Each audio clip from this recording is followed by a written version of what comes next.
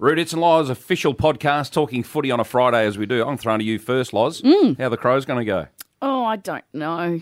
Melbourne at the MCG. I really don't know. I actually think there's a chance because we've played well there in the past. We played very well against Collingwood there. That's right. So yeah. it's not. We don't play terribly there, but we haven't been winning away. Yeah. And look, I'm just sick of it. I just want All right. Roo, no Rory Laird. Yeah. How important is that? Oh, it's a big out because he just continually has 30 touches a week. So Matt Crouch is going to have to come in. Look, he's a ball winner. There's no doubt about that. So I think he'd be absolutely licking his lips at the opportunity. So I think he can come in and do a good job. They've been up and down for the last 6 weeks, the Crows, and it's do or die for them. We'll see if they can respond on the big stage. I think, as Loz said, they actually do play well at the MCG. I don't think Melbourne are hitting it out of the park. They've got a couple of players who are awesome in Max Gawn and Christian Petrarca. I think their forward line is suspect. But look, if Adelaide play somewhere near their best, they can win. If they don't, clearly they're going to lose. Can I ask you a tough question here? And this is, I mean this. Have you changed your expectation of the Crows? Do you now want them or expect them to play finals? I never picked them to make the finals at the start of the year. No, but what you saw during the year, though, you would have surely raised the bar. You would have thought, hang on, they're better than we thought. Absolutely. I did. And I still think they are. I just think they've hit a bit of a wall at the moment. I would like them to play finals, but if they don't, I won't be, throwing them, the dummy out, that's for sure. But they'll be trying to win every week. And if they're good enough, if they can play competitively or win against Melbourne, then, anything can happen in the showdown. If they win the next two, they're back in it. If they don't, then they just got to play the best they can every week anyway. My nerves could take it. All right. Look, it'll be an interesting one because they should be very embarrassed about the last quarter last week. They should be filthy on themselves. Have they got the courage? Have they got the ability? Have they got the run in the legs to get themselves up and win on the road? I know what I'd be like if I was playing, and I hope there's a lot of players with the same mindset. Yep. All right. Port Collingwood. Port should be embarrassed about last week. I mean, that definitely 50-point loss. So that's a hammering. When you get beaten by that much, it's a different feeling than getting beaten by an honourable loss. Yeah. So I think there would be a question mark over a few of the team mentally, and even the coach would have a bit of a question mark in their head.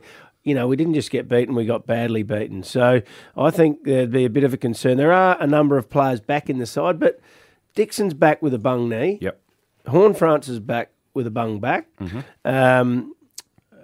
We got Mackenzie coming back with an ankle. He looked all right the bits that I was doing saw at training, but, it's different playing in a game. They've got some big name players back. Now, whether that makes But a are they difference, fully fit? That's exactly right. Port Adelaide's defence has really concerned me over the last few weeks, and I'll tell you why. I told you about 2 months ago. They are burning the ball badly coming out of defence. Players that can really kick and that we thought were very, very reliable. That's why you should have Burton in your side. Are kicking straight to the opposition. Alia.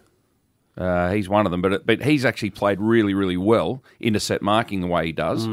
Turns out that when he short passes, he's okay, but the stats tell us when he kicks long, he's awful. But there are the others, though. I mean, Kane Farrell can really kick a football. Yep. He's kicking it to the opposition at the moment. Yeah, they do want players to take risks coming out of the back line, and that's why they play Farrells and Bonners and Burtons and those types, even Houston. That they want them to play high-risk football with those kicks, and it's so much harder than what it looks, the kicks that they do. So it might have something to do, Ditts, with the blokes up the ground presenting and being in the right spot to execute. Because if they position themselves better and make the kick easier, it's so much easier for the back line. All right, well, you say that. Now, last week, Miles Bergman, I rate really highly. And I was so glad that they re-signed him because I didn't want him to leave. His first 3 kicks last week, just normal kicks coming out of defence, went straight to the opposition. So that can be 2 things, Ditts. It can be what we said before about the forwards presenting. It could be about he could be getting tired too. This is the most games he's played for a very long time, and he's only a young fella. And it could have just been an off week from being tired. Yep. Like Max Michaelani's not in the Crow side.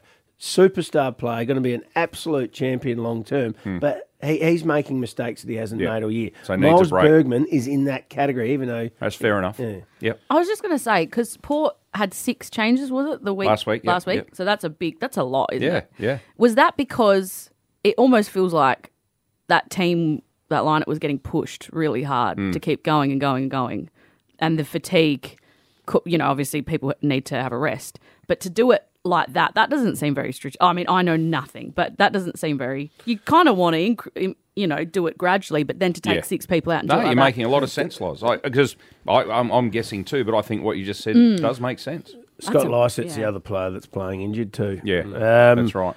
Collingwood has won its last 7 matches at Adelaide Oval. That's just another stat. So they don't fear Adelaide They Oval. don't fear it. Not that they travel much, but when they do travel, they travel well. What do you So do they- with Dacos? Well, you'd have to start with Willem Drew on him and try and shut him down at least. Yep.